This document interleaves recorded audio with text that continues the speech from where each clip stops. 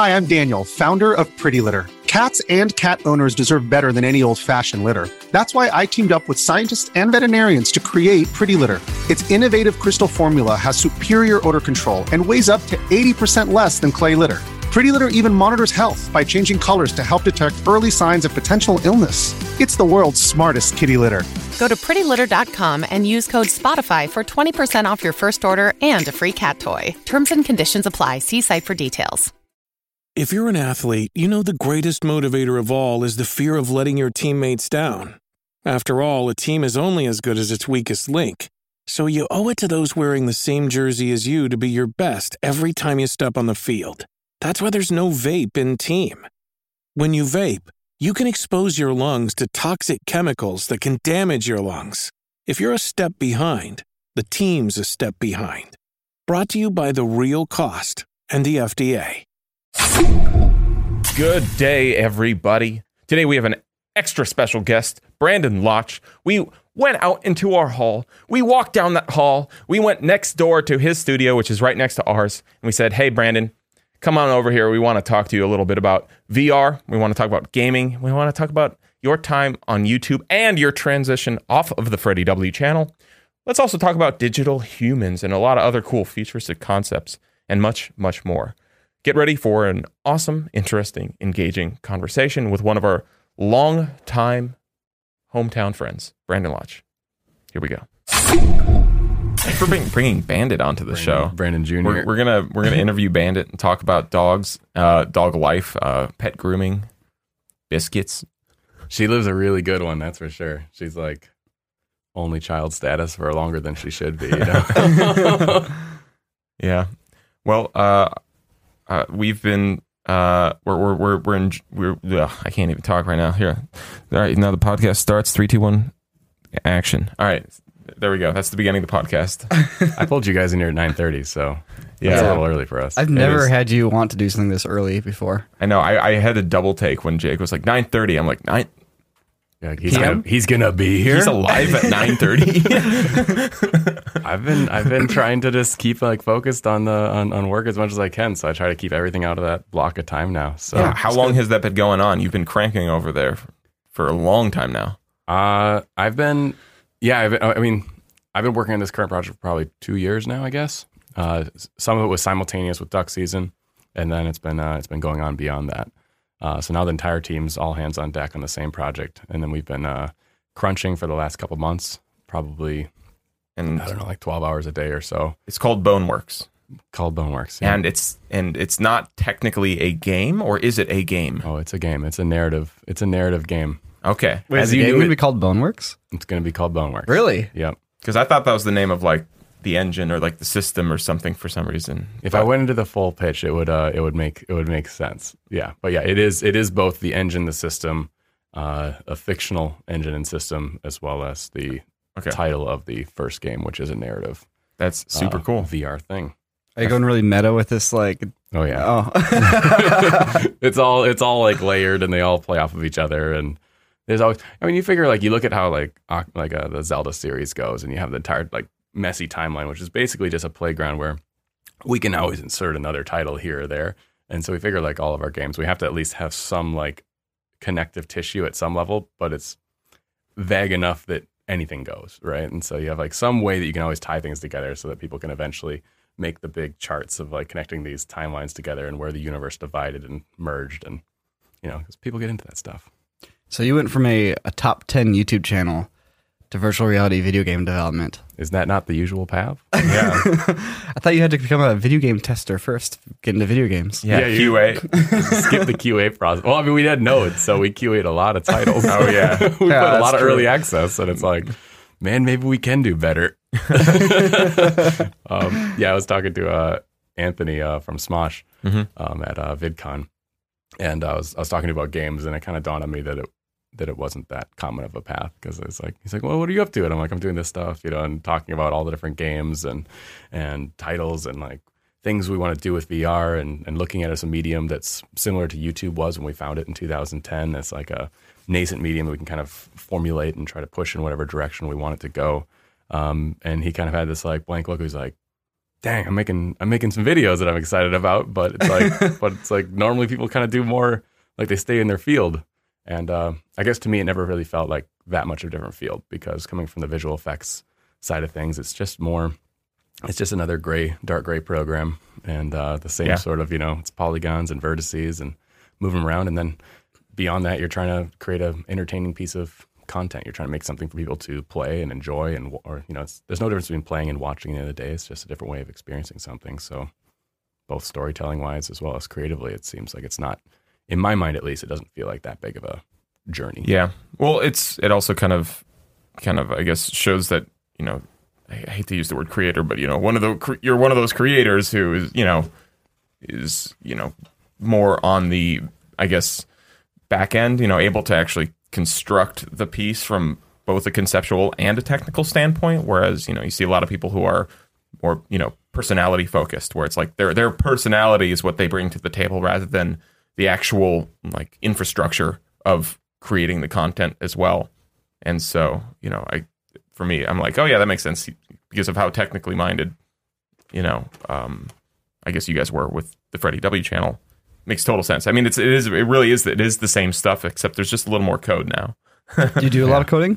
Do a lot of coding now, yeah. So I originally started coding for my TI-83 back in junior high, like everybody did. It was like you get the drug wars basic game, right? And you start changing. First, you change the police officer's name, and you find some strings and you edit them, and then you're like, well, I wonder if I can, make this random event, and you start dabbling, and so I coded in junior high for a few years, and then stepped away from it for a couple decades, and then came around to it again about 2 years ago. Started doing it in the background while people were, we had people working on duck season, and I was contributing a little bit on the code side of that, but not tremendously. I was made more like working on sort of like passion projects and like experimentation stuff. And lo and behold, that all turned into the core of the Boneworks engine. Now that was the sort of like early stuff from that, and now we're all hands on deck developing that and getting it to market. So why virtual reality? Why not like go traditional 2D? That's interesting. So there's a bit of a chip on my shoulder from that, and that this is a bit of a tangent from that, but essentially I never realized that there's this community of like futurists, right? That kind of jump from one thing to the next. And when we came into YouTube in 2010, that was in that sort of like futurist mindset where people, some creators are looking at it as like, oh, this is the next big thing. I want to do this. And then a lot of those people jump ship to the next platform, the next thing, just because it's the next latest, greatest thing. And we skipped some in there, and then we picked up virtual reality, and it was the same thing at the time. It was, this like futurist thing. And now you have like ARs coming along, and everyone's like, oh, are you going to switch over to AR? It's like, no, we pick and choose the mediums because we want to create something in that. And it turns out that I thought there was a large like-minded community, but it turns out there's a handful that are really passionate about it. But then there's a lot of people that are actually, they're more passionate about what's the next thing than they are about actually developing something. Yeah. So we chose VR because it had the same spark, it had the same feel as YouTube did to me. In that YouTube was an opportunity to revolutionize the way that we got content to the viewer, and that you could bypass the studio system, you could bypass all the gatekeepers, and suddenly just make things on the merit of your own creation, obviously within the constraints of that medium. You'd be sort of judged by your peers and rewarded with views and people coming back and tuning into what you're doing. And VR, differently but similarly, has this aspect of it with gaming where there's only been, in my mind, one other time where gaming's had an opportunity to be completely revolutionized, and that was when going from 2D to 3D. So you had this time around like the late 90s where there's like, John Carmack was in there, and you had a handful of people in there that were on the engineering side and then also on the creative side trying to turn over the entire thing. And then for 20 years, it largely sat dormant in just sort of those same mechanics. You look at like Half-Life 2 pretty much established the formula for the first-person game as we know it, first-person shooter at least, right? Where you have some physics objects in there, and you have some guns, and you have some enemies, and you go through some levels, and it tells you a story. And we've largely just taken that and made it more open world since then, but it's pretty much the same mechanics that were established then. And in a way, I mean, Half-Life 2 at the time seemed very open world. Right? I mean, I'd even argue the first Half-Life, because like that really, I feel like still had that same feeling. You could probably turn the clock back even more. But yeah. And I don't have any like ideas for 2D 3D gaming on a 2D monitor, that suddenly, I think the name of that game is now trying to combine what you've seen and tell a new story and make something new in that. But it's evolving, slowly evolving what's there. Whereas VR is this opportunity to kind of completely turn over the mechanics and come up with new core systems. And that's I think I thrive in that environment much better than trying to pick just a few mechanics in there to tighten up or try to do it in a slightly different way. Mm-hmm. I think it rewards small teams that can move fast and make something new. Yeah, well, especially because the hardware is coming out so frequently, and I feel like there's like yearly updates or like at least and if you're anything more than like a small team, you can't move that fast. So, if you consider like VR next gen, it doesn't seem like it's really taking off very fast right now. There's a lot of talk about how many headsets would be out there, and I mean, I'm a huge VR fan. Pretty much all my gaming takes place either in VR on the Switch, which is also a bit of a departure from the traditional platform to a little bit of an extent. And I pretty much only play Escape from Tarkov on the PC. Yep. So what is holding VR back from taking off quickly right now? Why is it being adopted so slowly? I think a lot of people would tell you that the hardware's not there yet. And I completely disagree with that. I think the hardware is good enough, and the next generation of hardware that's coming out, we're pretty much on like a yearly, there'll be a new bump up in the resolution of headsets, every 2 years, 1 year or so. And we're due for that next generational bump next year, and it'll keep getting better with slightly higher fidelity. But the headsets that are currently out right now, the Oculus and the Vive, primarily, are going to be the cheap, the affordable option that people are able to get. And by affordable, I mean around $300. Hopefully by next year, $250, $200. So essentially, that is what the bulk of our users going forward, a year from now, are still going to be using. So the hardware has to be good enough already. And I think it is. I think the issue is more the software is not good enough yet. I don't think the content's good enough.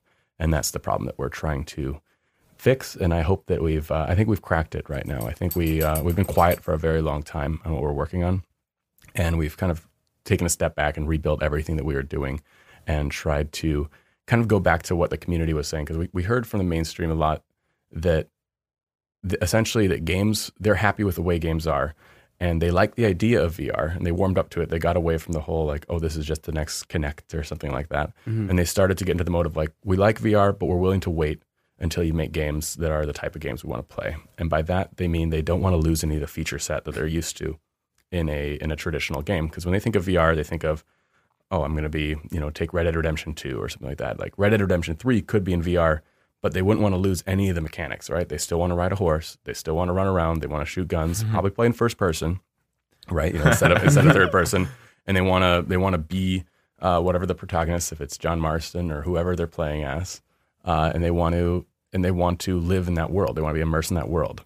And so far, VR developers have told them those things are very, very hard to do and may not be possible to do without A, getting you motion sick, and B, there's some issues with like you're moving one-to-one in the world, but your character is not moving one-to-one with that. And so how do we rectify that in a way that feels satisfying? Yeah. Or maybe like the special edition like horse that you have to buy. It's like a horse dummy you buy and put in your living room, and you sit on it. It's like a rocking horse that simulates the horse riding. It's like you need all these accessories. Yeah, so it goes into like, so how do we manage all these things and make something that works? And so we kind of took a step back after the last one and took another look at like, is this possible? And the conclusion we came to is that it all suddenly seemed possible. It's just a tremendous amount of work and a tremendous amount of math to get it to work. And so we started chipping away at that. And what we've come to now, when we first showed a video on Node 6 months ago. It's evolved quite a bit since then, but there's a glimpse of it. So there's a public glimpse of it right now. And the first thing we wanted to do that I was working on is I wanted to have physically controlled hands. I wanted your hands to be not your hands of this world, but your hands of the game's world. So so what do you mean by physically controlled? I mean that the hands that you see in the game are completely being driven by Newtonian physics. And that rather than just saying, hey, this frame, my hand moved here, so I'm just going to move the position of that hand object there, just one-to-one. That's obviously the quickest and easiest way to do it. Instead, we're saying, oh, I moved by 10 centimeters and my hand weighs 2 kilograms, so I need to add 20 newtons of force this in this direction on this frame to move it there. And essentially, it's almost like the way a drone flies itself. It's got a PID controller, which is guiding it through the sky to try to maintain its position, reacting to forces. So if you push on it, it didn't know you were going to push on it, but now it knows, oh, I'm off kilter, so I need more forces. So your hands are doing that, and that took a lot to get it to be responsive and physical, and then in the same muscle space of the character. So what does that do? What does that actually do at the end of the day? What that does is it's a fundamental transformation of what we're thinking of for the VR experience. And that instead of taking you as a person into a game, you are puppeteering. You're puppeteering an avatar, essentially. You're playing as a character, which is much more like Red Dead Redemption 2 and any other game you look at where you're playing as a character, right? Mm-hmm. And within that world, you have the same problems and the limitations and abilities and strengths of that character. And on a practical side, what that means is we can sort of divorce the hands from the player's hands. And because we're then the next phase of it, after we have the physics hands, drawing an entire body that's layered on top, so you can see it.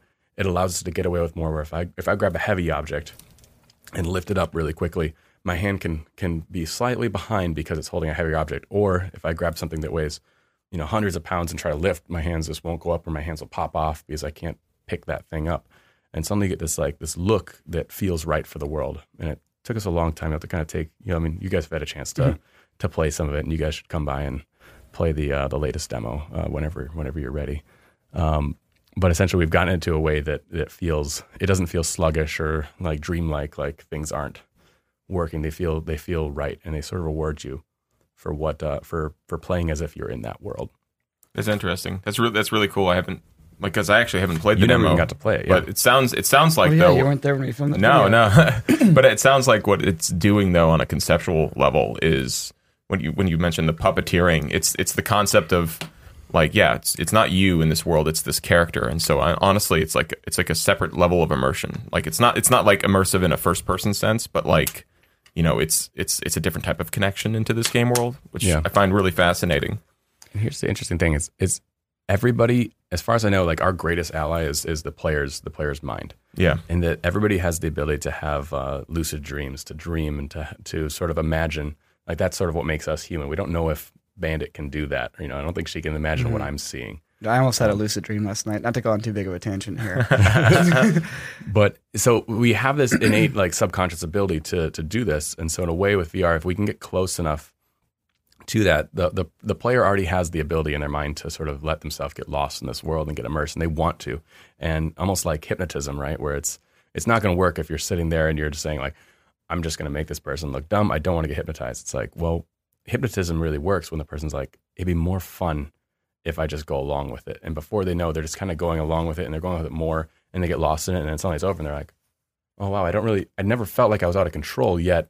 I was just kind of on this really fun thing, listening to these fun suggestions from the hypnotist, and it was a great time. Why would I not want to do that, much like a dream? Mm-hmm. Do you think people have been saying like not having your movement be one-to-one with your in-game character, that's a bad thing. You can't do that. It ruins your immersion when your hand in real life is in one spot and your hand in the game is in another spot. Are they wrong? I think they're wrong, and I think we won that one. And the key with that is that, so beyond once you have those things working, the nice thing is that the 2D presentation of that content, once you film it and put it out there, is much more palatable to the mainstream user. When you show that to people, they're like, that is the VR that I thought we were going to get 2 years ago. That's what I was hoping for. And there's nothing really inherently about it that we couldn't have coded 2 years ago. We just didn't know how, and apparently nobody else did either, because they didn't make it yet. And it's just taken us. I mean, we've been working in the space for probably about 4 years now. It's taken us about 4 years to be able to code it and get it all together working. And we're just about getting ready to premiere it and show it to the world. Yeah, there were all those like little rules that were suddenly invented when you started with VR, like, oh, you can't smoothly turn outside the player's control. That makes you sick. If you move outside the player's control, that also makes you sick. But then maybe it doesn't actually if you do it for a little while. And then, and like there's always rules that people kind of just took for granted. And now I think I'm glad we're seeing people go like, wait, those weren't rules. We're all fresh on the boat like sailors and getting seasick. But now we're okay and we can... Yeah, you never hear any like stories of like, back in the 1800s, like some people just just threw up on those boats. One guy on like Columbus's ship, like he just couldn't go because he just couldn't stop getting sick. Months went by, still throwing up every day. It's like you don't really hear that. Like everybody, first movies, like we can't pan the camera, else they're going to throw up, so we keep it locked off. Yep, and then slowly they start like pushing it, and it turns out you can actually go all the way to Bourne Identity, right? Yeah. We reeled back from there though. Yeah, that's funny. Yeah. Oh man. So I had a dream last night. Sorry, I'm just going to finish up this tangent. Tell us of your dream. So I dreamt I woke up and I was like, man, that was a crazy dream. It was so vivid. I was like, I remember my dream taking my phone and recording it. And I looked at my phone. I'm like, holy crap, I have a video file on my phone. I actually have a recording from my dream on my phone. This is so weird. Like I can show people what happened. How did I manage to get this on my phone? And like that part was very normal. Like I was just sitting in my bed in the morning, like looking at my phone, and there's a video recording from my dream on my phone that I had recorded in my dream. And I was like, this is like really revolutionary. This is like, nobody's ever seen anything like this. And then I woke up again and I was like, oh, that didn't happen. So yeah. I've had a series of lucid dreams where the rule is at the moment of lucidity, when you realize that it's a dream and that you can have control, is that I blast off flying straight up in the air as fast as I can, no matter what the circumstance. So like I'll be in a dream talking to somebody, right? And then slowly I'll be like, I'm dreaming, and also like to the sky. And at first I was trying to get as high as I could, right? And then, at one point initially I got up to space, and then I died and I couldn't breathe. And then the next time when I realized I blast off, I'm like, it's a dream, no need for air. And I kept going, and I went all the way to the moon, right? And then, I'm sorry, I didn't move my phone. Scam call, of course. And then it happened again, and I managed to fly all the way up to Mars. And that time I planted a flag. Oh, really? And so as far as I know, there's a flag on Mars that if I can ever beat that, so it's like the rule is how far can you go? That's amazing. So you have persistent flags in your dreams. I've never gotten to the flag yet, so I don't know if it'll still be there next time. But it's totally be there. It's totally gonna be there. I'll see it as I go past back. So long, so good. Man. So all this awesome gaming and VR stuff has brought you up to Valve a whole bunch. I know you've been traveling up to Washington. So is like are things getting big, getting official with those guys? Because I'd imagine you have a lot of fans up there. We've had a great relationship with Valve for a while now. I think we originally went to, so dating back to 2011, actually with Freddie. We made a video in 2011. I think it was 2011.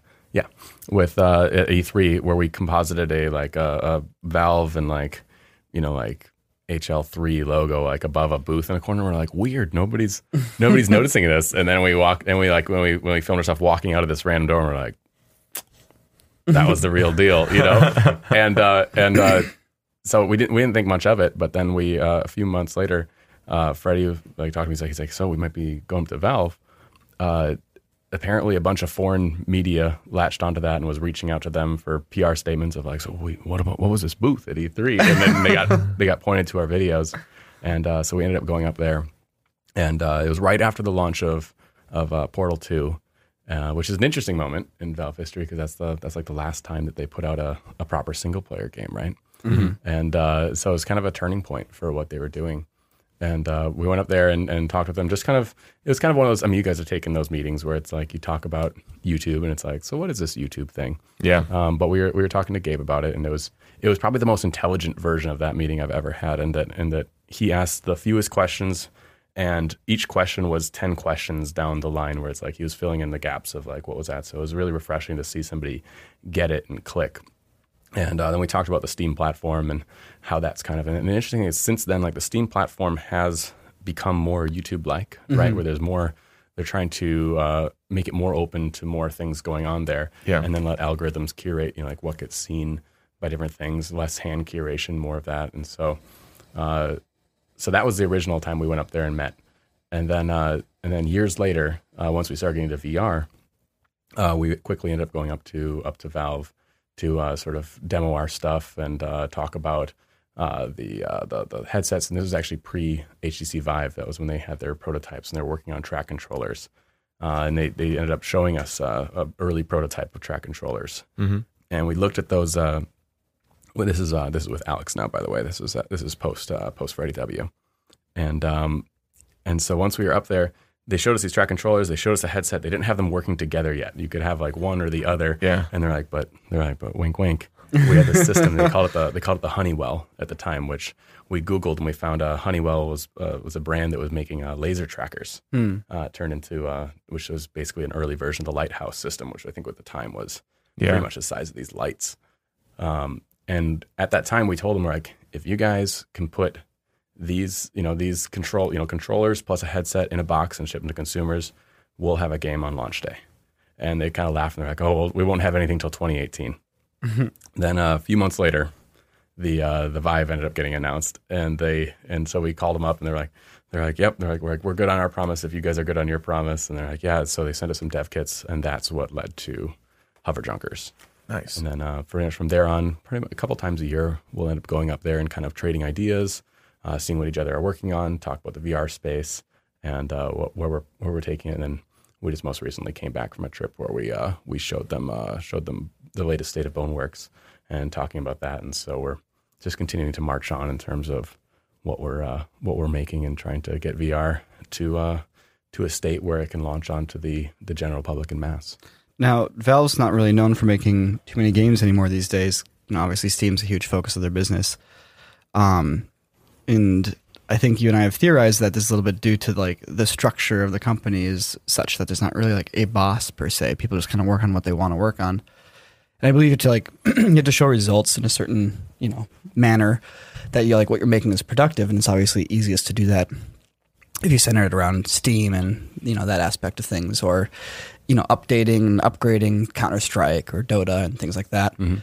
Would you say that the addition of VR has helped inspire people at Valve to get back into things other than Steam and like help, I think so. I think it's a breath of fresh air. And also I think about a year and a half ago or so, you saw a turn where they kind of consciously made a decision as a company, because like you said, there's no structure where it's like, there's no one boss that's saying, this is what we're doing now, guys, like get it done.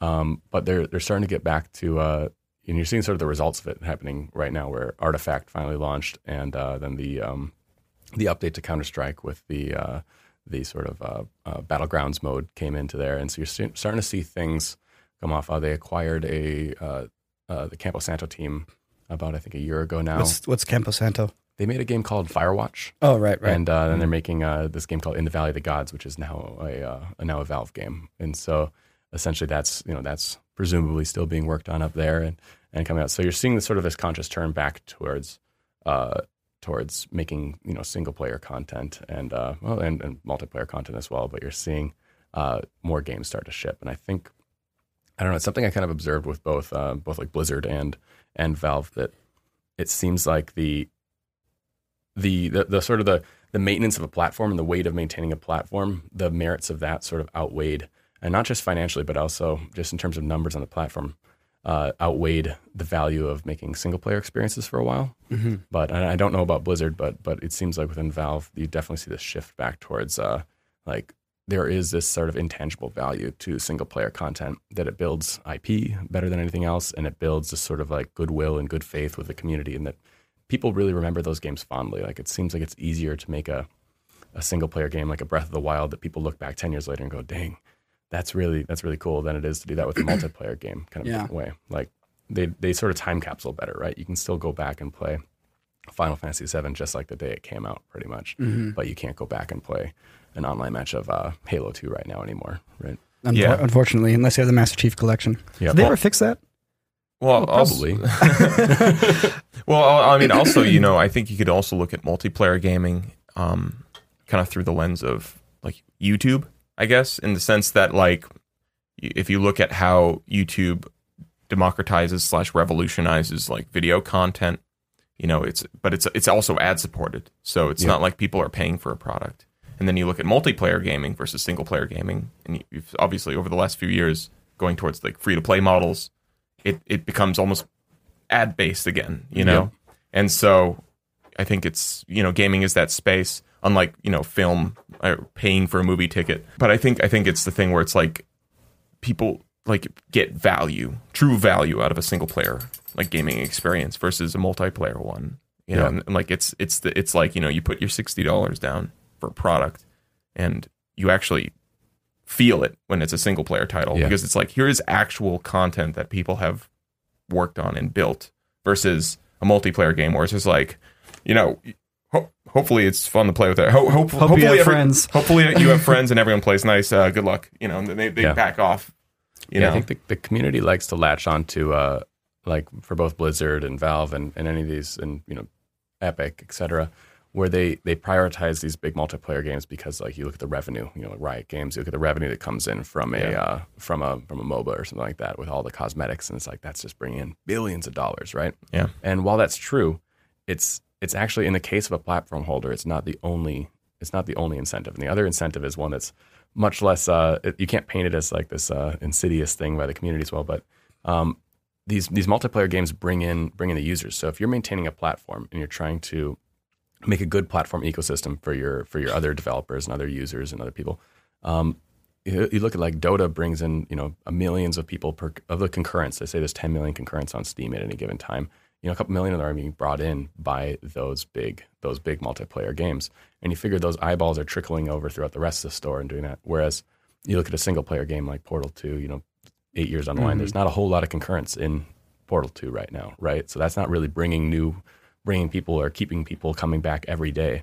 Mm-hmm. So you need these like tentpole multiplayer things that have ongoing, which both generate revenue, but also generate viewers. So you see platform holders really want to have those things existing for a couple different reasons. And I think one you could frame as, you know, big bad corporation, and the other you could frame as like, hey, that's actually really in the interest of the development community as a whole. Mm-hmm. Yeah. I mean, I feel like if Riot really wanted to smarten up too, they could release their own. I mean, it's basically a platform at that point, like Steam, you know, except they only have one game. Yeah. Imagine how many games Riot's canceled at this point, right? Why don't you think Riot has launched any more games? I think they fell into the trap of, we don't want to put it out unless it's like has a chance to be another league. Ooh, that's a bad trap. And that's a bad trap. Good luck trying to make another league. And every year that goes past, every time you cancel one, it's like puts more weight on the next one, where it's like in hindsight, it's like, man, we should have just been shipping things, right? Yeah. A monkey off our back. Yeah. Somehow Blizzard managed to get that monkey off their back with Overwatch. And Hearthstone too, for that matter. For sure. Yeah. Mm-hmm. That's cool. So, I have a question. Yeah, hit it. Eco. You have Blizzard, and they make popular games frequently. Not all, you know, not every 6 months, but around once every 2 years, so they seem to drop a new game. Then you have Riot, and they haven't been able to make a game since League of Legends that's been popular. Mm-hmm. Now, popularity and understanding popularity has been like a cornerstone of your approach to business and media. I mean, if you look back to when you were running the Freddie W channel with Freddie, understanding popularity and not only like what's popular, but how to make it fresh and how to make it original and make people talk about it. Like that's like what you guys launched that channel on, and what you used, that skill you used to build it up to be. I think you hit number 5 or number 4 or something like that for a moment. We hit 5, but it depends if you count Machinima. Oh, okay. Machinima was number 4, which is like, they put up like 15,000 videos, right? It was kind of a different beast. The ones that were in our league were like, you know, were Ryan Higa and Niga Higa, Smosh, and Ray William Johnson, right? Yeah. And then we were right there. Yeah. So you've had this thought process about, you know, you understand how to make something popular that people want, but you're not necessarily overly derivative about it. Like, you're not going out there and making like a Fortnite clone, you know? You're figuring out how to do a twist, how to bring something fresh to the table. And I'm curious, like, what is that thought process like? Like, how do you come to these ideas? Like, where is your head at to create these popular ideas, whether it's a short film idea or a video game idea? I think before even that, I think the cornerstone of it is you have to have a highly iterative process. Mm-hmm. And your iterations have to have a quick turnaround, right? And that you see a lot of like the sort of the Battlegrounds wave right now. You're seeing a lot of people 2 years removed release their Battlegrounds clones, and they didn't pull the trigger on their iteration on their versions of them soon enough. They waited for PUBG to make $500 million, and they're like, oh, that's a good idea. Let's make one. And then 18 months later, they hit market, and everyone's like, the wave, it's already crashing on the beach, right? It's already over. And then you look back and you see, Arma 3 with the Battle Royale, and you see the Minecraft mod of Battle Royale, and you see the Culling with its like early sort of indie version of Battle Royale. And it's like, why didn't you guys pull the trigger back then? Why didn't you start making your iterations of it, earlier? And the ones that did, they're the ones that got rewarded. If you wait until it reaches that level of success, you've waited too long. And that's just like cloning, somebody else's concept or doing that. With both the Freddie W channel and now with game development, we tried to always have a very quick turnaround in that most ideas, even though there was an idea book that was always growing and growing, because we'd write down anything that we had that was in addition to it, most of the ideas were things that we came up with that week. And I think that you see in TV, you see South Park has a very similar process where they're pretty much making that new episode those 2 weeks before it comes out, and they're putting it out. And because they have a faster response time than everybody else, you can get out ahead of all of those waves before they crash. So that's just in sort of riffing on pop culture. And then beyond the pop culture side of it, by having those iterations, by getting more repetitions in than your peers, I think you're exercising like a mental muscle that most people will never take the time to develop or never have the opportunity to develop.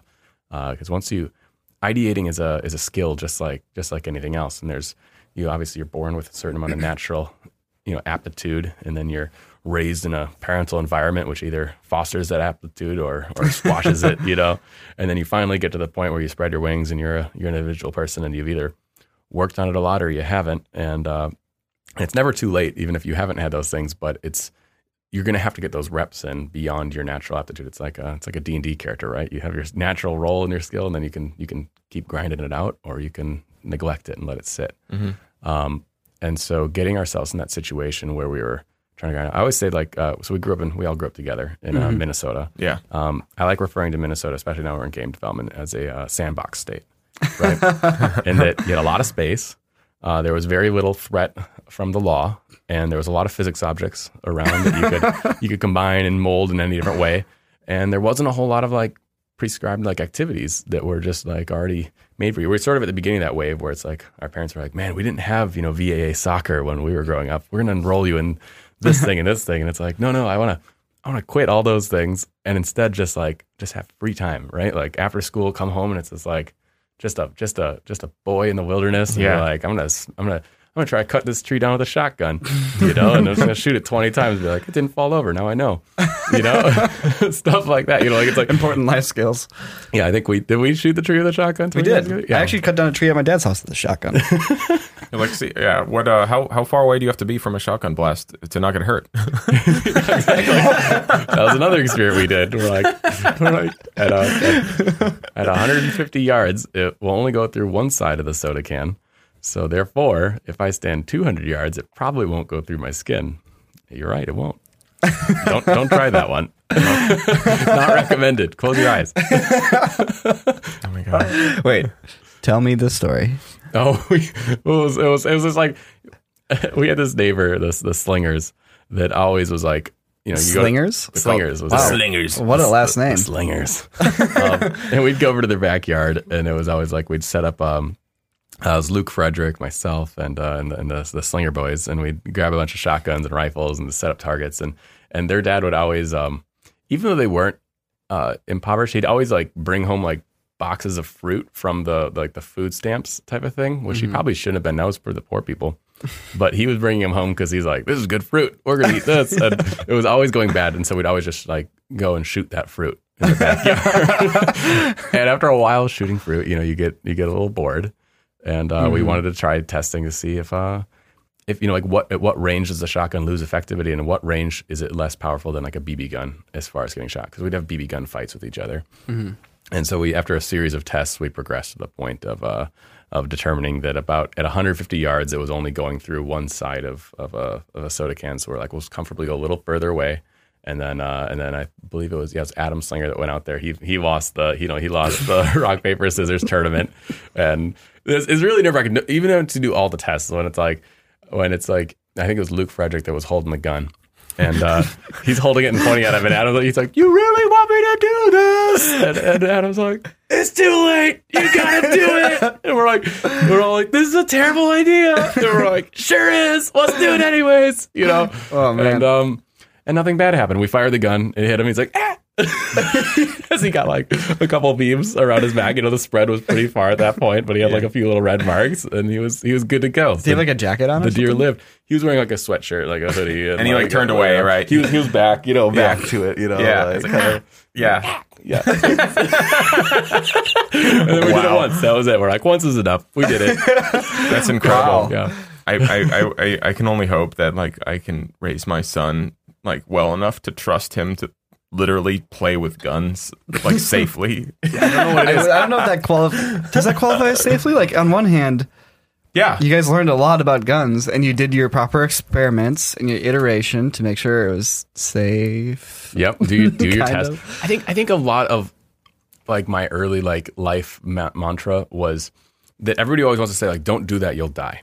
And they're like, the worst case scenario is always you die. And that's a very lazy worst case scenario because worst case scenario is rarely just so simple as you die. You know, it's like, what is the actual worst case scenario?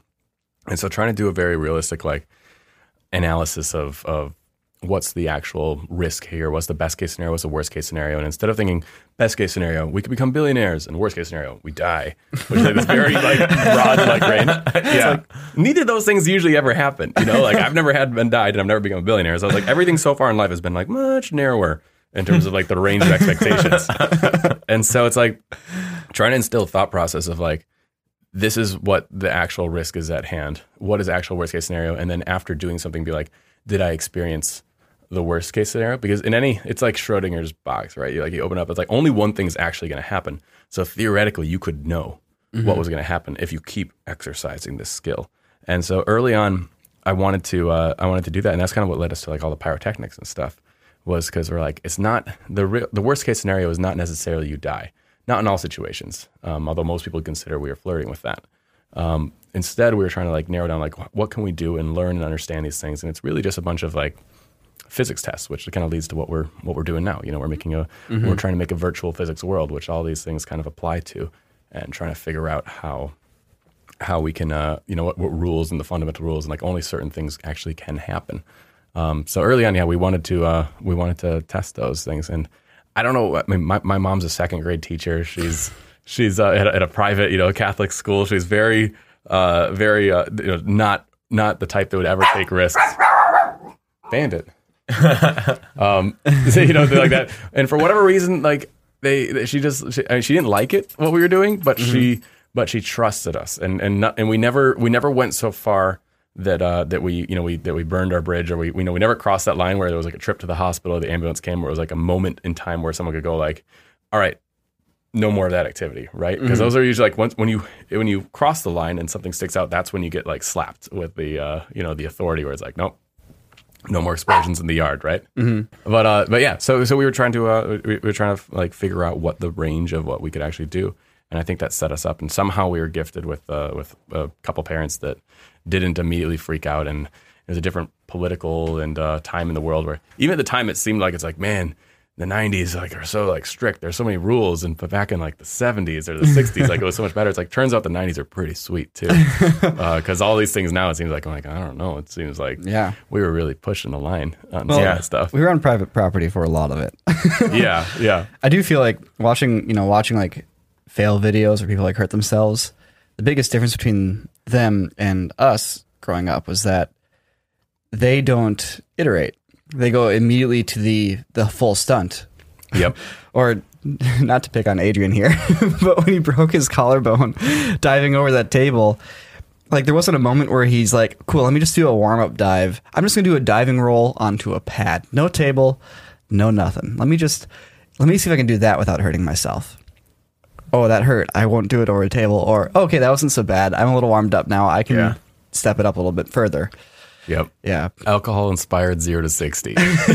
Yeah. It's how most people take these things. It's like they get psyched up for this big stunt. And probably internet videos aren't helping that, right? Yeah. They give people confidence to jump to the end. It's like all the people like blowing up fireworks in their hand and stuff. It's like, no, you got to you start small. You go to bottle rockets, then the Roman candles, all right? And then you go to those big artillery ones. Like, there's an order of operations here. You have to get comfortable, familiar with fuse lengths and how fast they burn. Yep. How much like sparks shoot out and like how hot that is. Yep. You know, it's like, And there is variance there, right? Like Yeah. sometimes they burn faster and sometimes they burn slower. It's not 100% consistent. and like So knowing it's that, like this could blow up the moment like the flame touches it. And And then having that risk factor, like, okay, I'm not going to do that. That one, even if like it's a 2%, it's 2% too much, then I might lose my hand. You know, yeah, or what they whatever. don't see when I'm throwing the bottle rocket is that I'm checking the how much paper overlap there is. Oh, yeah. You know, like there's sometimes there's a 1/4 inch and sometimes there's none, you know? Yeah. So it's like you need to know when you're timing your throw Yeah. based on that. But that doesn't make the video, you know? exactly. I remember a big part of what we were doing when we were young, like when we were, you know, when I'd go to your place or Sam and I would go to your place and be messing with stuff. Like a lot of that was, we were trying to figure out how they did this, the magic of special effects in movies. Yeah, You know, idolizing action movies. Yeah. It's like bullet hits and explosions and pyrotechnics and even, you know, even stuff that wasn't like fire based, but still like stunt based. Like, I remember when I discovered that crash pads were just cardboard boxes. I mean, there's like, you know, there's like the smaller crash pad and there's the airbags, but for the most part, it's just cardboard boxes. And it's like, wait, I can get cardboard boxes. And, you know, calling up the Walmart, be like, hey, can I have some of your boxes? And like, they're like, yeah, I guess. Come on over. And you're like, hi, I'm the 15-year-old kid that asked for all your cardboard boxes. Yeah. Here's the compressor. Go ahead and take whatever you want. You know, and then setting them up and then not immediately jumping off the roof onto the cardboard boxes, Yep. but setting them up, taking a couple steps up the ladder, falling from 5 feet above the boxes. Okay, that wasn't so bad. Let's take it up to 8 feet. That wasn't so bad. Let's take it up to 10 feet. Okay, now it's starting to get a little stingy. You know, it's like you start to, you don't just immediately go from 0 to 100. You work your way that's up. funny. Yeah, I was watching the Jake Paul Shane Dawson documentary series, and in that they were doing a big stack of cardboard boxes they're jumping into, and there's this like one cutaway moment where they're tying a piece of twine around the cardboard boxes, and Shane's like, "Oh, why are you doing that?" They're like, "Oh, you got to do that to make it hold together, so you don't just go through the crack." And I was like, at that moment, I'm like, Jake Paul had the exact same childhood that I did, except for I had better role models and a better like familial unit to fall back on, like support system. But it's like it's interesting seeing. I was like, that's not common knowledge, you know, about the same tricks, you know. Yeah. It's funny. So obviously that whole process, I mean, I know for myself and for Nico and then for you, that is what primed us to become successful on YouTube as well, because, you know, we're so focused on short form content, spectacle. Like it's like what we liked, I think worked really well, especially in the early days of YouTube, where it's like you have people unsure what to upload. And then you have people like yourself where you're like, okay, action, spectacle, like we can do this for nothing because we've been doing it for nothing for years. Now we're just learning how to film it better. Yep. And how do you think, like, what experiences there, like do you think helped you, I guess, become successful on YouTube? Like, I guess anything from like, was it, I don't know, like, or I don't even know where this question is going, but like, I get it. I think a key thing with the Freddie W aesthetic, was that I never felt like we were rewarded for crossing a certain line of like professionalism in certain aspects. Like never once did I get rewarded for dressing Freddie up in a costume or getting like makeup done or something like that. Like almost every video concept, it's like we did get rewarded for visual effects or a stunt or some twist or, you know, a funny idea. But what we didn't, but doing that in a t-shirt and jeans was almost always better received than doing it like in a Master Chief costume or something like that. okay. So something that I always try to keep it like pushed away from is not trying to build this up towards making like Hollywood style cinematics. Is that this is its own medium, its own format, and what's working on YouTube is trying to keep it accessible to the audience, and that like this is still just like some guys that could be your friends. You know, this is like it still have this vibe of like everyone knew that guy in high school or knew that group or had someone. You know, it was kind of like flirting with the, like, you know, messing around with cameras and doing that. It's like this is just that executed on the highest level, but it's not trying to turn the corner to suddenly like, oh, this is an audition piece for Hollywood. I'm hoping to get noticed and make the next big movie or TV show. Yeah. Here's my pilot for my comedy short series or whatever. Yeah. I was very adamant that I don't want to build that channel to try to leverage towards Hollywood. And that's not the future that I want it to go towards, because I think that is kind of destructive towards what that is. That makes sense. Yeah, I mean, I feel like that's something I always am asking myself even to this day, which is like, you know, like obviously we've had bigger aspirations to try and like, I guess jump ship is the easiest way to say it, into like bigger projects or longer form content. But in a way, it's like, yeah, it is its own medium, and it's its own, I guess, skill, a profession. Having done some of those bigger projects, like I've realized at least how great the YouTube ecosystem is, at least for what I want to do. Yeah. And I think a little bit for what we all want to do. It's working, even if you're a director on a multi-million-dollar film, like you are not in charge. Yep. And it's not that fun. Yep. The moment that I was done with the Freddie W channel was the moment that we had trailers for the actors on the set of VGHS. I walked into the trailers to go get the actors, and I looked around and I'm like, this isn't me anymore. This isn't what I'm aspiring to. This is not what I want to make. And it's not that I don't think that can be good. It's just a completely different avenue for that. That's like a fundamental fork in what we're trying to create. And that's like on a creative side. And then on the business side, that coincided with YouTube's switch over to per minute. Right, which you kind of touched on earlier. It's like per minute versus per view. If you're financially rewarding something per minute, it ultimately, we've seen, it took years to sort of manifest itself, but we've seen how that's like dictated the content on the platform of YouTube. Everything's trying to be longer. How can we serve up more ads? And ads comes up every 7 minutes. And so how do you user retention, et cetera?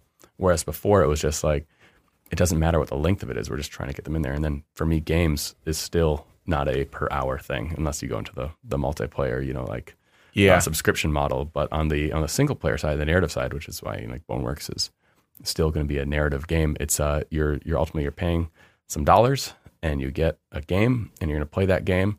And I hope everyone that plays it is like, that was worth the dollars. I'll do that again. Right. Mm-hmm. Mm-hmm.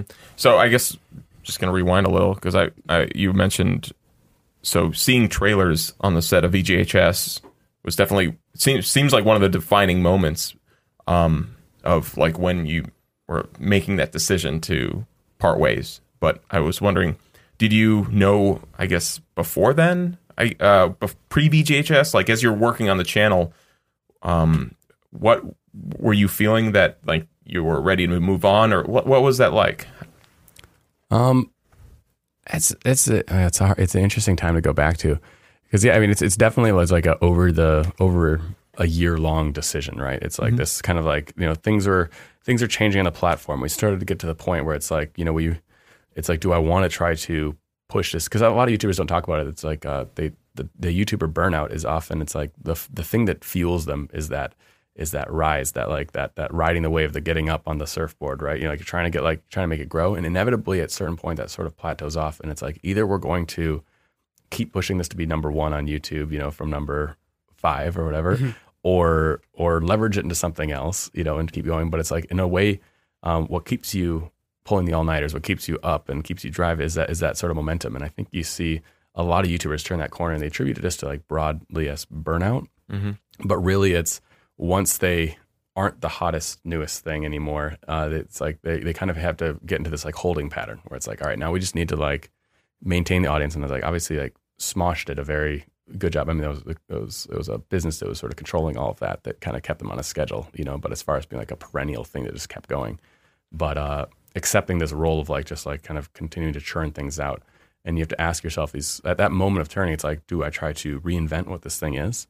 And let it take that, let this ride keep going? Do I change what I'm doing and try to go after it again? Do I want in my life right now this transition of like, am I ready to kind of get to a more 9 to 5 and like get into that holding pattern and maybe, be more interested in having kids or, getting married, something like that. Like let that be my new project, because I think all of us share that, right? We have to have a project, or it's like you get this like this thing that drives you, and it's like in my head, I'm like, I wasn't ready for that transition. And it's like, and Freddie's reaction to it was very much like he wanted to do VGHS and Netflix series and try to like go that way. Cause he was, remember back at USC, he was more, he was the film student that was the more traditional film student. I was partially in the film program, but then I also did sociology. I was kind of more of a wild card in that I never really liked Hollywood. I didn't like coming out to LA. I didn't really like what I saw, and I kind of liked the way we did it in Minnesota better. And so I always kind of had like I don't know, kind of wanted to throw the finger to the man a little bit more, like, I don't want to join you. I don't want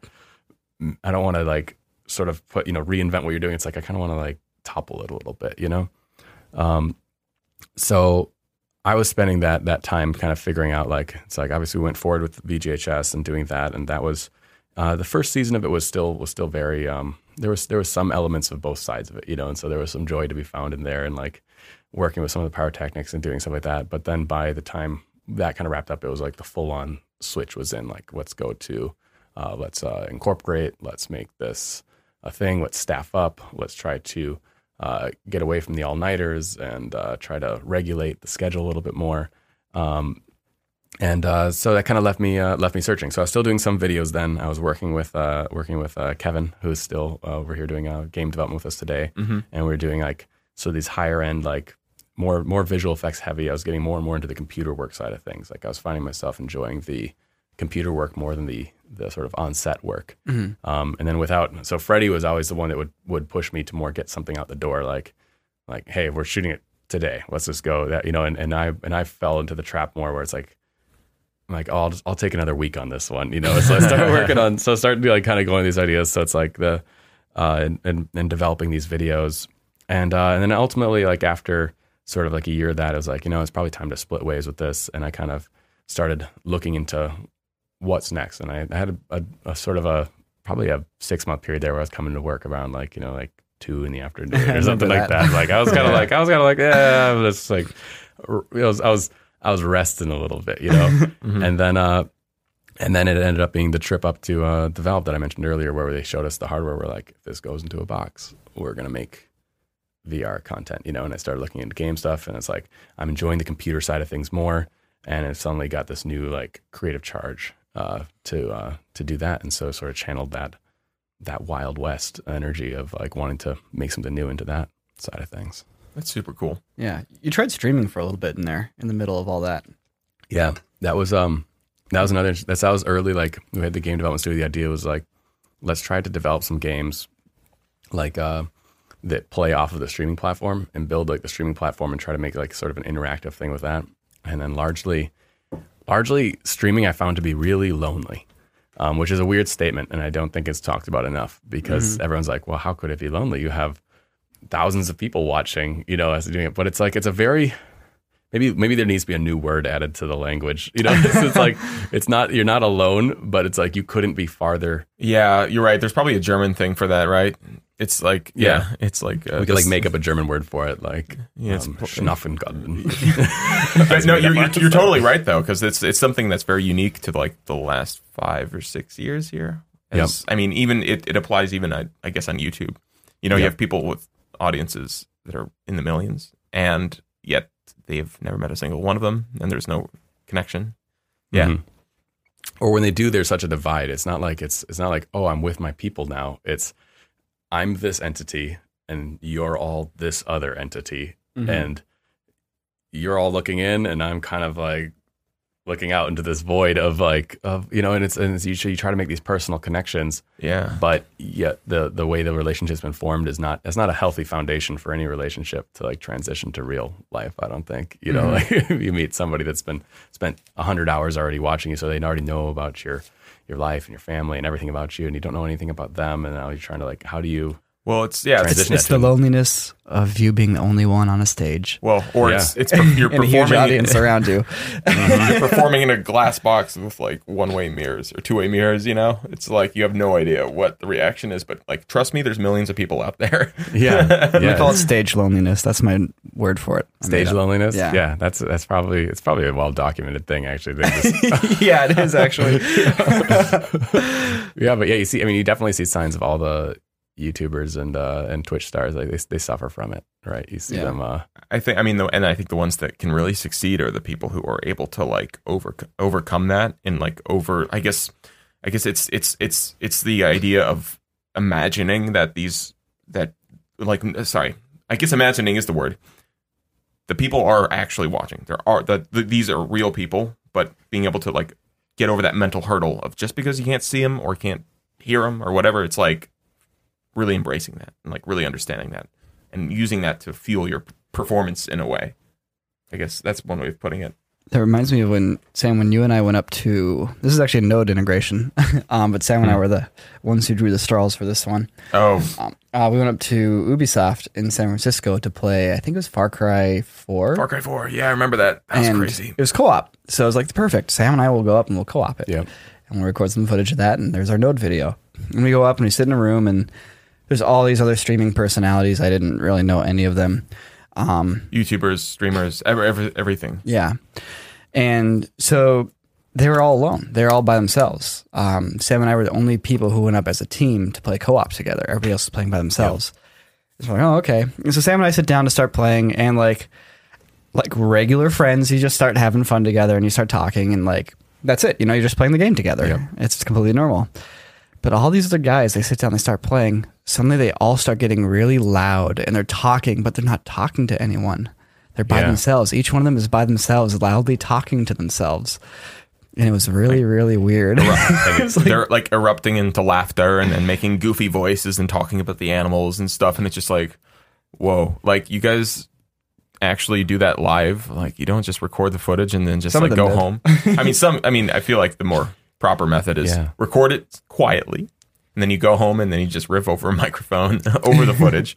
Yeah, and it feels like that sequence in Baraka with like with the chickens, like all the little chickens going to the hatchery and stuff. Yeah, and you're like, oh god. It felt like I was surrounded by a bunch of crazy people for a moment there because like you're in an insane asylum because it's like everyone's I'm driving the car. It's like there's just a dude sitting by himself playing a video game. What do you do? Like when I play video games, I shut up. Yeah, I'm silent for 2 hours. But like the relative weirdness would be like imagine like Jimmy Kimmel just like in his house by himself doing the Jimmy Kimmel show night after night, you know, like alone, or like the announcers of a football game, like Bob Costas for the Olympics is just doing the Olympics by myself over here, and it's just like it's weird. Yeah, it's so weird. Yeah, it's super weird. Can you imagine somebody just like watching a football game and like announcing while they're by themselves, like sitting on the couch? Yeah, this like, imagine you have to be like I'm a new football announcer, right? I'm just gonna put a camera on myself and a mic, and I'm announcing the game. Like, that's funny. No one's tried that yet, right? You could do it. I mean, I'm sure you go on Twitch. Yeah, it's just like live football commentary by just anyone. Like Yeah, that's crazy. It's super crazy. Well, here's just one thought I was thinking about a little bit here. And maybe there's not an actual answer to it, but early in our conversation, we were talking about Steam and how it kind of has shaped the gaming industry in a similar way to how YouTube has shaped, I guess, filmmaking and the video. Yeah. Especially when we see like early access titles and how it's made it so more people can produce it. Now on YouTube, though, we've kind of starting to see, I guess that's been curbed lately through how they want to optimize it how they want to optimize it, through watch time and how like bigger companies are finally starting to buy into it and things like that. What do you think would hurt the gaming industry, I guess, in that similar sense? Like is I guess with how could you spoil what's good about the state of PC gaming right now with Steam? It'd be entirely a switch over to developers being paid per hour of playtime. Pretty much, if they and that's something that's been obviously tossed around by a lot of competitors and a lot of different companies as a model, right? If they switched over to you pay, you get the $20 a month, subscription to the Netflix model of Steam or something like that, right? And then the revenue is distributed based on per hour of playtime what you play. Yeah, Spotify like a psychological manipulation environment as opposed to playing games for fun. Well, I mean, Spotify model. How much different is that from just like thrown in quarters into an arcade machine, though? In a sense, very similar to an arcade machine. I think the difficulty is you'd see similar to an arcade, like how the content is developed. Right? It's like it's a completely different set of parameters that you're developing for, where you're thinking of how do I maximize how many quarters they put in. Mm-hmm. So I better kill the player here on this boss or something like that. It's not as much about how much it's fun. It's how many quarters does it take to beat this game. Mm-hmm. It's I got to get them far enough in the first quarter to get them hooked, to make them think that they just need one more quarter, and then tease them with the ending. So it's like, oh, we're so far, just another quarter, quarter, right? And to try to get them in there, and that's a slightly different model because presumably your players have an unlimited number of quarters or whatever, or they can somehow produce more quarters, right? Because you're looking at a relatively small amount of money that, I mean, obviously Sure. for a lot of kids, like they've got a stack, and when they're out, they're going to leave. But most, you know, they can come back once they're allowed and play some more, right? But if it's per month and it's per like a set amount of time, like the Netflix model, then suddenly the way you're creating your content is entirely based on watch time or play time. It just, some things would come out of it that would arguably be better, but other things would come out of it that are significantly worse. And that like a large genre of games that I point to, like Inside or something like that, like a shorter game that's probably like a little bit more premium per dollar. So like, you know, like $8 per hour of gameplay or so, completely dies out over the course of the next 5 years. Like that ceases to exist. Yeah. And then in terms of games like DayZ or PUBG or something like that, something that's going to put lots and lots of hours of gameplay for the amount of dollars you pay for it, that's the type of thing that's going to get the lion's share of the revenue. So is that better? Is that worse? I don't know. It's definitely different.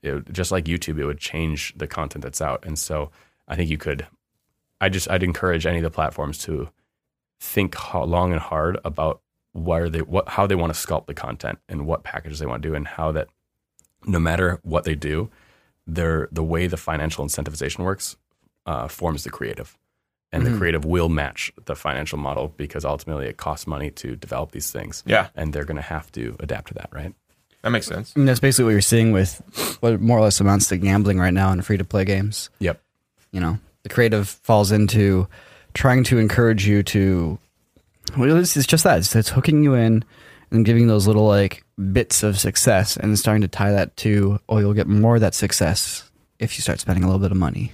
Yeah. Yeah, something I've been playing around with. So right now, the way that reviews work on Steam are it's everything goes, right? Like all the reviews go in, and you're seeing over the last couple of years a lot more negatively reviewed games, right? Because the community has largely realized that the best way to get the attention of a developer is to leave a negative review, and then when they address that issue, maybe you switch it to positive, or maybe you don't. But essentially, that's your forum now to post there.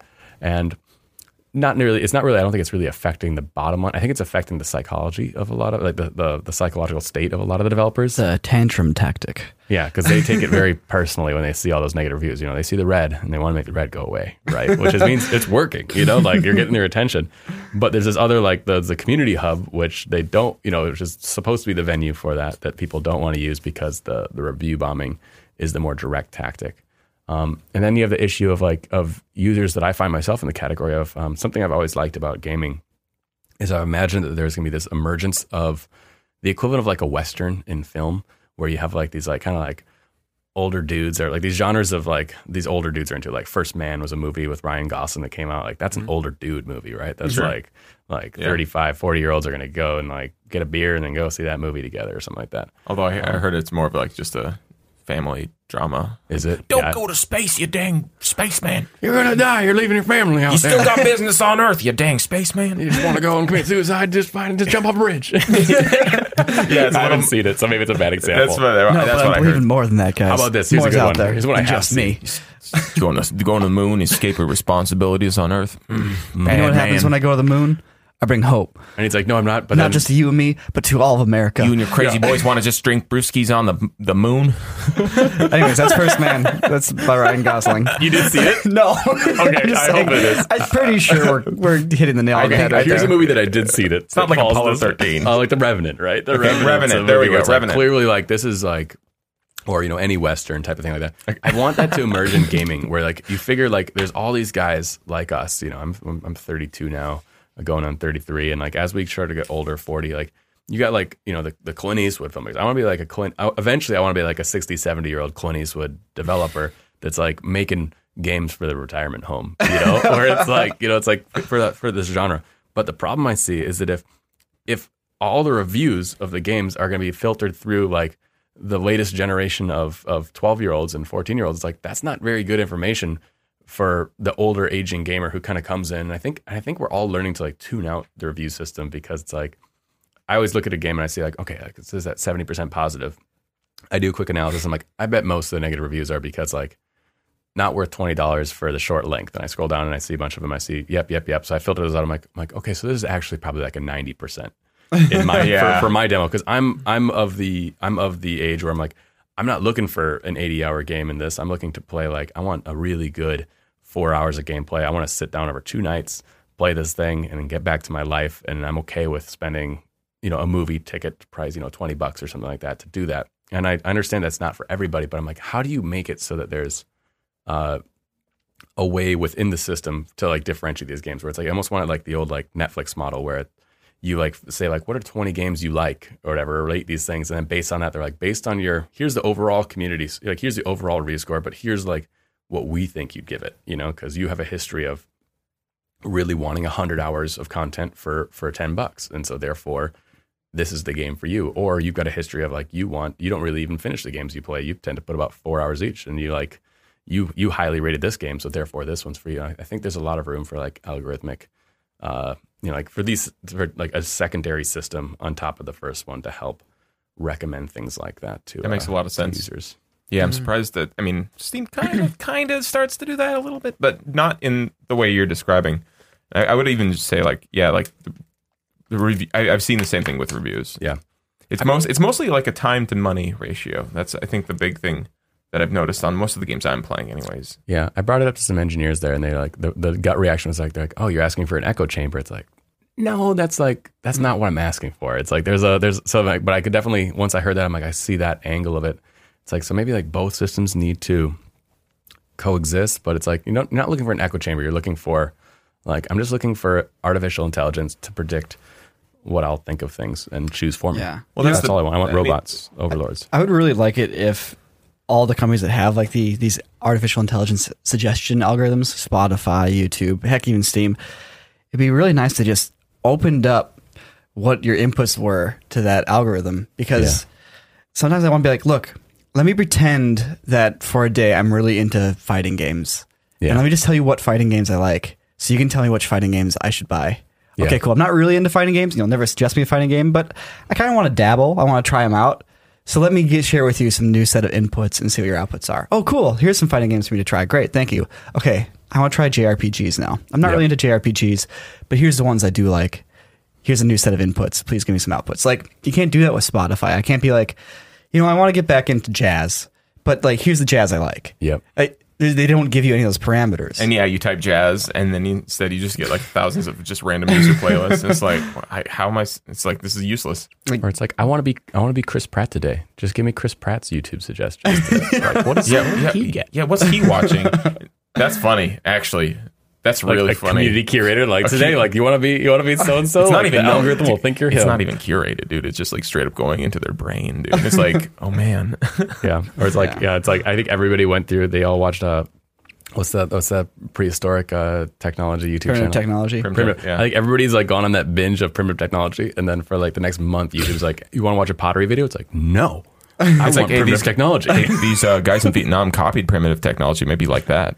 Yeah, it's like, no, I just want like one little bar of him if you put a new video out, and then like nothing else. Like just like, strike that from the record, Yeah. Yeah. It's really funny. Man. All right. Cool. Well, to wrap things up, I want to talk about one last thing. Let's do it. So at the very beginning here, when we're standing in the studio and Brandon's like, guys, I have some ideas to talk about. There's one that we haven't gotten to yet. Oh, really? Yeah. So let's say you're making a Fast and the Furious movie, and your lead actor dies in a fiery car accident. Yeah. What do you do? Well, let's say you want to protect against that. What do you do now? Well, what emerged a few years back, like a decade ago now, is this. I think it's pretty much like the Matrix sequels, where probably when it really got thrust onto the public stage, right, was digital doubles, right, making digital humans. And the idea of being able to scan, model, and clone and start to render, it was like as soon as we turned over to have like nice skin shaders and stuff, we started thinking about like we could make some really good CG doubles, and they could do stunts. And then from the Matrix, we got like Pirates of the Caribbean 2, where suddenly you had Jack Sparrow's bouncing off of like, falling down like a Looney Tunes character and stuff like that. And we've gone through the throes of it, and then we entered into the phase of what's his face? Social Network. Yeah, the Winklevoss twins or whatever. Yeah, Winklevoss twins. So you got to social network phase where suddenly you're doing, there's only one of these actors. There's no twins at all, but we're just doubling their face and you never knew. Or Benjamin Button, you started having these things where like we're passing it off as real. Mm-hmm.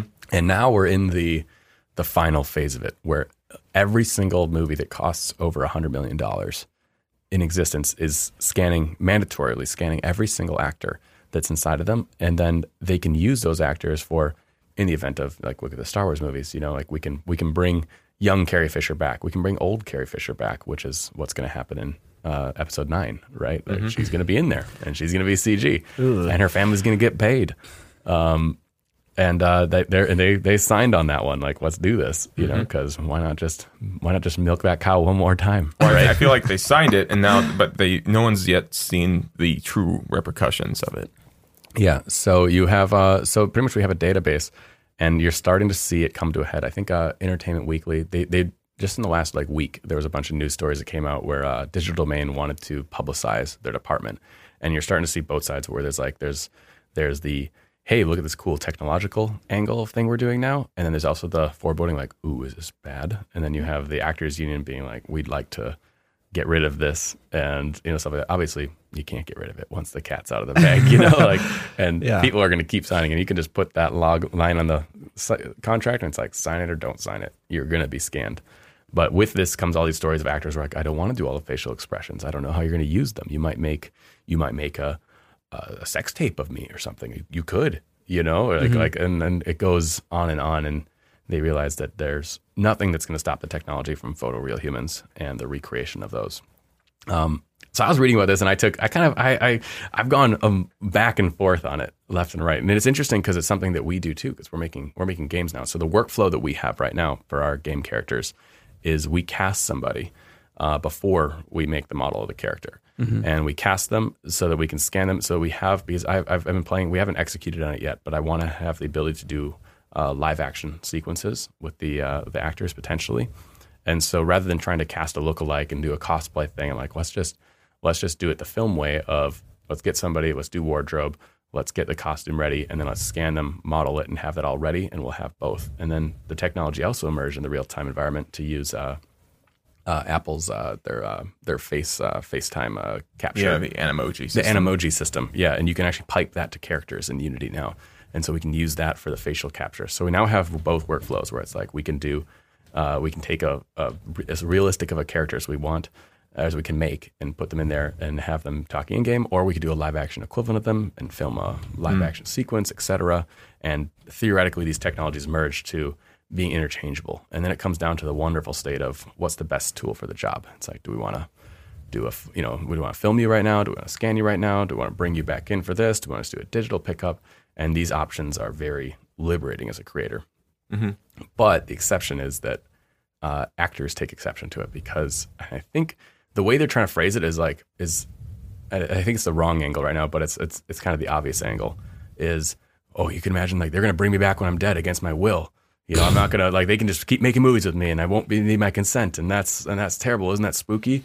And it's like, if your only value is your facial structure, then maybe. Yeah. It's like, I kind of call bullshit on that, because I don't think you're worried about when you're dead. I think your agent's telling you this cuts into your value, because who gets paid the most on a movie, right? It's the talent, actor, right? The actor, especially if, an A-list actor gets paid way more than the guy shining the light at the actor or the person pointing the camera.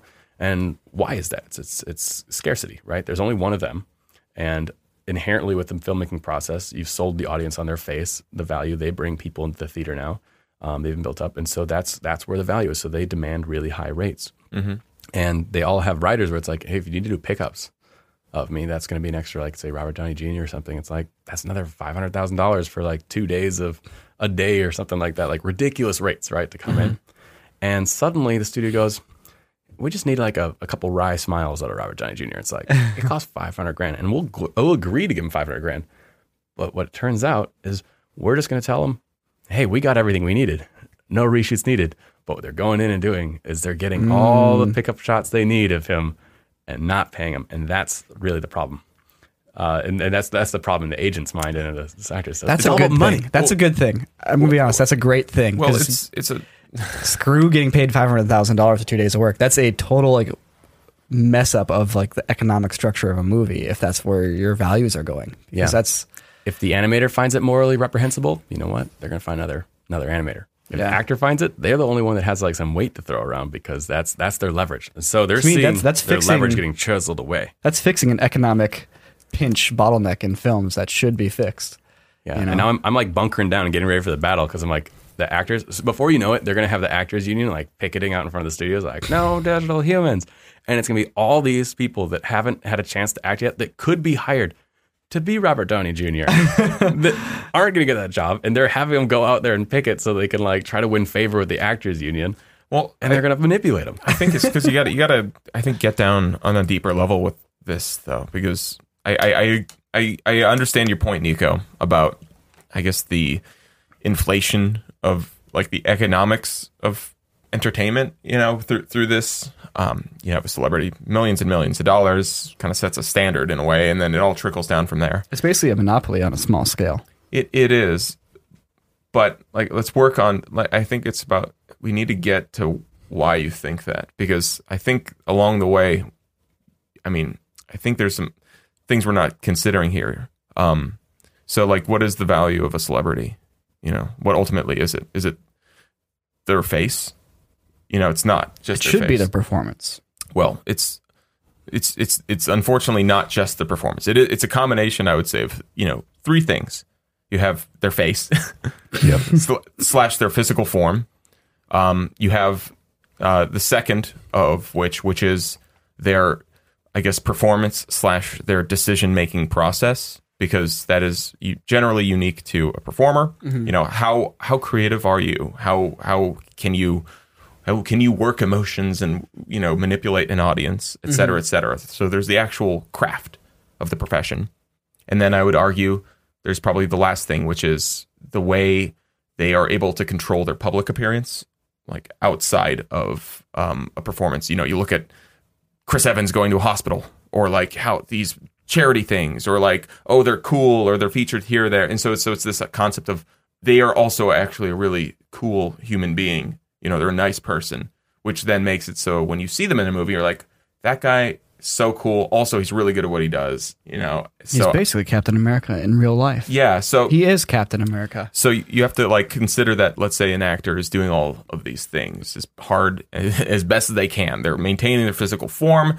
They're honing in on their craft, and they are trying to be a really great person in real life. And so that's how they create their value, is by just doing all of this. And now you physically scan them, you put them on you make a stamp out of them to put them wherever you want. You kind of, I guess it does go against like the value that actor did create. Mm-hmm. Yeah. Well, what I see is, filmmaking is an artistic process too at the end of the day. And everybody should bring value to the thing that they are truly valuable in. An actor is valuable for their performance, first and foremost.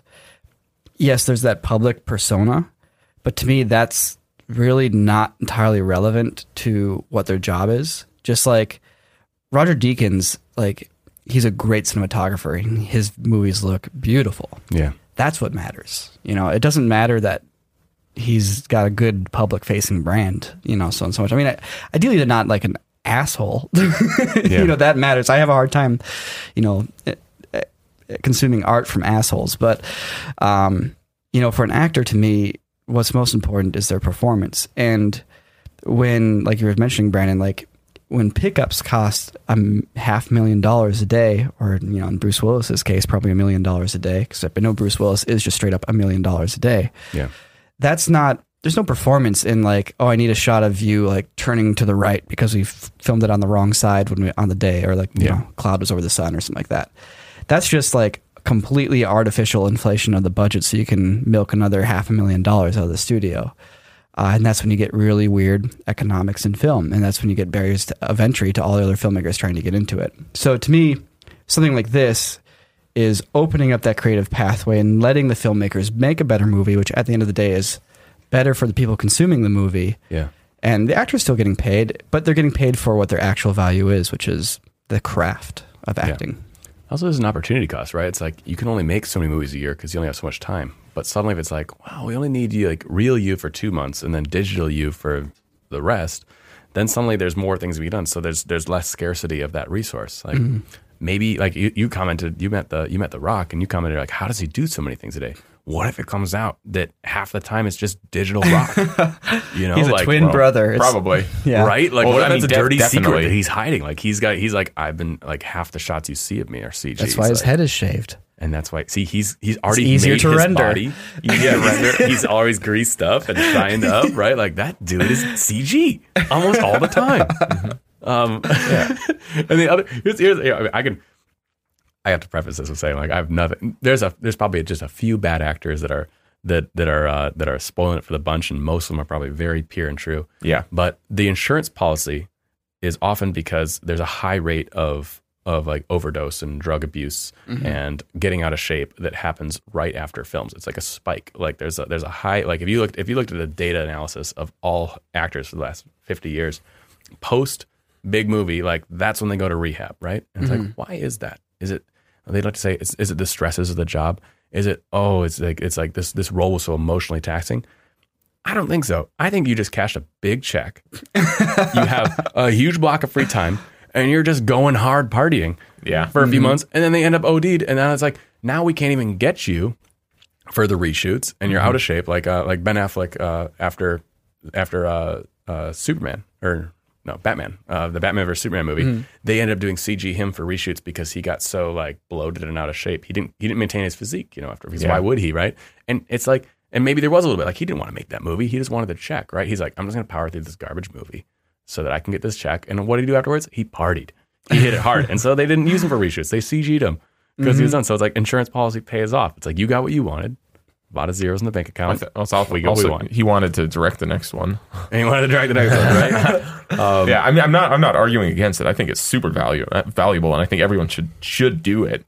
But I think it's the question of like, it's trying to do that as like it completely in lieu of something that you should be probably roping the actor into. But at this point, the thing is, anytime you're doing that for a movie, your budget's so high that half of the movie's in animation at that point, and having real actors is kind of irrelevant anyways at that point. Yeah, like the CG almost blends better with the CG backgrounds. Yeah, it's not, you don't want someone on a Real damn thing. green screen. Look, Yeah, you're already like, it you're just already a wrecks it. puppet anyways. Might as well just put a couple more strings on that face of yours. Yeah, and I sympathize Dance. with the actor side of you too. I come Yeah. off very one-sided because I'm kind of like anticipating like a frustrating campaign leveraged by the actors unions to try to like get public opinion behind them, because actors are influencers, so they'll try to be like, no, we can't do this. Like, I know. Honestly, it's a bunch of just grumpy people and agents probably, because it is the additional money from reshoots. But ultimately, like the way you stomp on that is just you say, all right, in this scene we want you to fly.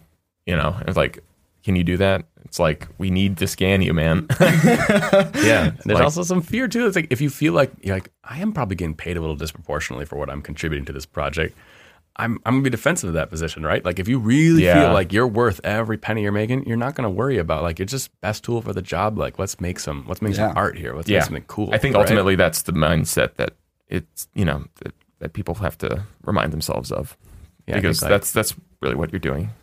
Yeah, like I'd hope that I think it's a more comfortable position. Like, you're going to sleep better at night if you're never trying to get paid more than you're worth, right? Like, if you're just trying to like I just want to work hard. I want to use my talents and hard work and energy to get paid what I'm worth. Then it's like that's a position that you can like hang your hat on. Like, you'll always have a place in this world if you can bring real You'll always value have to worth. the table. Yeah. If you're, Right? yeah, I mean, and that's how the industry actually really works at its core. It's people who are easy to work with and who enjoy being paid fairly, and et cetera, et cetera. It's like, those are the relationships that last. I think that goes for everything. It's about being honest and having respect for colleagues and having respect for the work that you're doing. Yeah. So hopefully the system already filters out like the truly bad eggs. Like, if someone's a real pain to work with, and you hear some of these stories, sometimes it's like, if it's really that bad, their career is probably going to dwindle and go away. So it's like this, it's probably being embellished a bit if they tend to like stick around for 20-year long careers. It's like, someone must like them, right? Like, they must be. The only other challenge I really see is that like the one thing that the digital scanning does is it does, when I mentioned the puppet thing earlier, I say that because any like big movie, like a Star Wars film, I mean, really any Disney movie at this point, a Marvel film, a Star Wars film, whatever, like you are basically a puppet. Like, they are literally saying the camera's going to make this move over this amount of time. There's your one mark. There's your other mark. you need to say these lines at this cadence while walking at this speed. And at this point, you will smile and look over there. Yep. You do not make any decisions. They've all been made for you. Yeah, well, they've been made by the decisions are made by the previs artist who read the script and then made an animation of the whole movie before you even got to set. Yeah, it's like Terminator, right? It's like, I want you to come in and say, I'll be back right here, just like you did in the first one. It's like, not just like it, like exactly like it. And so much so that like, we're not even going to have you do it. We got it. You know, like, you are going to make every twitch that you made. You know, the one thing we're leaving out of this entire conversation is voice. Voice is actually such an important part of performance that you can't quite replicate as easily as everything else. Not yet. Very close. Yet. Yeah, do you think? We're on the edge. Maybe it's just we haven't put as much energy towards synthesizing voices. I feel like audio is always like kind of neglected compared to visual, right? We put emphasis there. Yeah. But it seems like if we put the same energy towards audio that we did towards video, audio would be leagues beyond where, you know, like if humans just appreciated what our ears did rather than appreciating what our eyes did more, audio is, I think, on a fundamental level, easier to manipulate and create than light is. Yeah. I don't know. And compared to like video right now, like when you look at like an uncompressed 16-bit audio channel versus a 4K DNX HR video file, like you're literally using like a thousandth of the data in your audio stream. And so basically that means you can apply 1,000 times more processing power to manipulating audio, you know? So I'm just, yeah, you're right. You're totally right. But I've heard some stuff and they're close. They're very close, super close, but it's still a little robotic and janky, but really close. I mean, that's, to me, I think that's the one thing that people really underestimate when it comes to performances. I think you can kind of get by looking any way you look as long as you look a little unique in Hollywood. I really don't think looks are as big of a deal as people make them out to be. Like, yeah, you're not going to be the dashing, handsome lead, but you can fulfill almost any other role as long as you can kind of play into your archetype, you know? Yeah. But to me, like, obviously performance is key, but like, I think what makes a performance more almost than anything else is your voice. Yeah. And I think that goes to show, like, when you have something like the Lego Movie and they cast all these, like Chris Pratt, you think Chris Pratt would only be cast if you could see him, but he's a good voice actor. Mm-hmm. A lot of these actors that you think are only popular because they look good, no, it's because they have really good voice acting. Because a lot of emotion and inflection comes through in the vocal decisions you make when you're performing.